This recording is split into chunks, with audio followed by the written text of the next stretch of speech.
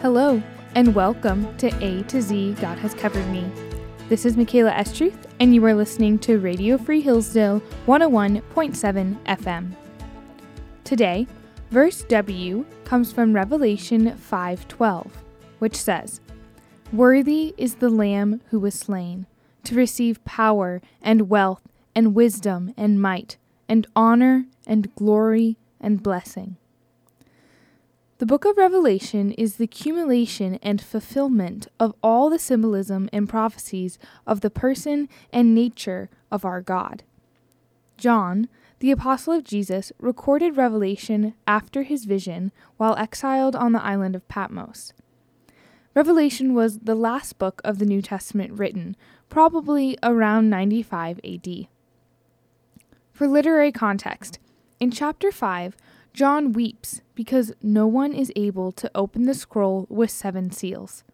But one of the angels comforts him in verse 5, saying, "The Lion of Judah and Root of David has conquered so that he can open the scroll." Then the Lamb, as one slain, comes, and the elders bow before him, saying in verse 9, "Worthy are you to take the scroll and to open its seals, for you were slain, and by your blood you ransomed people for God from every tribe and language and people and nation." The text reveals Jesus as the lion and the lamb. A picture hangs in my house of both a mighty lion and an innocent lamb in the same frame. These two images appear contradictory, but Christ fulfills them both. Jesus fulfills the symbolism of a spotless lamb whose blood was shed as atonement for the people.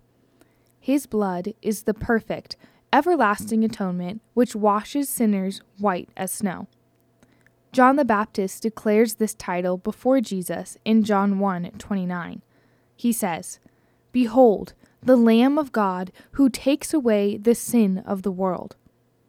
The author of Hebrews says in Hebrews 10:10, "And by that will we have been sanctified through the offering of the body of Jesus Christ, once for all." But Jesus is also the mighty, victorious lion, because he rose from the grave, conquering death, and reigns as the rightful king.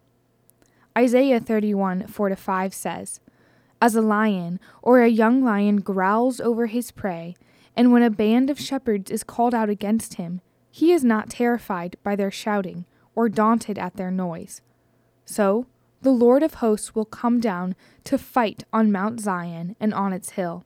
So the Lord of hosts will protect Jerusalem. He will protect and deliver it. He will spare and rescue it." For further theological context, consider the weeping of John when no one can be found to open the scroll. This reveals the true worthiness of Jesus, the lion and the lamb, because he is the only one who is able to open the scroll. In John 6, many followers of Christ leave, and Jesus asks his disciples if they will leave as well. Peter responds in verse 68, "Lord, to whom shall we go? You have the words of eternal life, and we have believed and have come to know that you are the Holy One of God." Peter's words reveal Christ as worthy. Peter recognizes that only Christ can offer eternal salvation. He is worthy because he is holy, meaning he is set apart, different from all the rest. The treasure can only be found in one place. That true treasure of eternal life is only found in Christ, which is why the elders say he is worthy to receive power and wealth and wisdom and might and honor and glory and blessing. Our response should be to fall at his feet. Cling to him as the Lord and giver of life. The perfect Lamb offers salvation through his blood and reigns as a mighty, conquering lion who has the words of eternal life. Thanks for listening to A to Z God Has Covered Me. I'm Michaela Estruth, and you are listening to Radio Free Hillsdale 101.7 FM.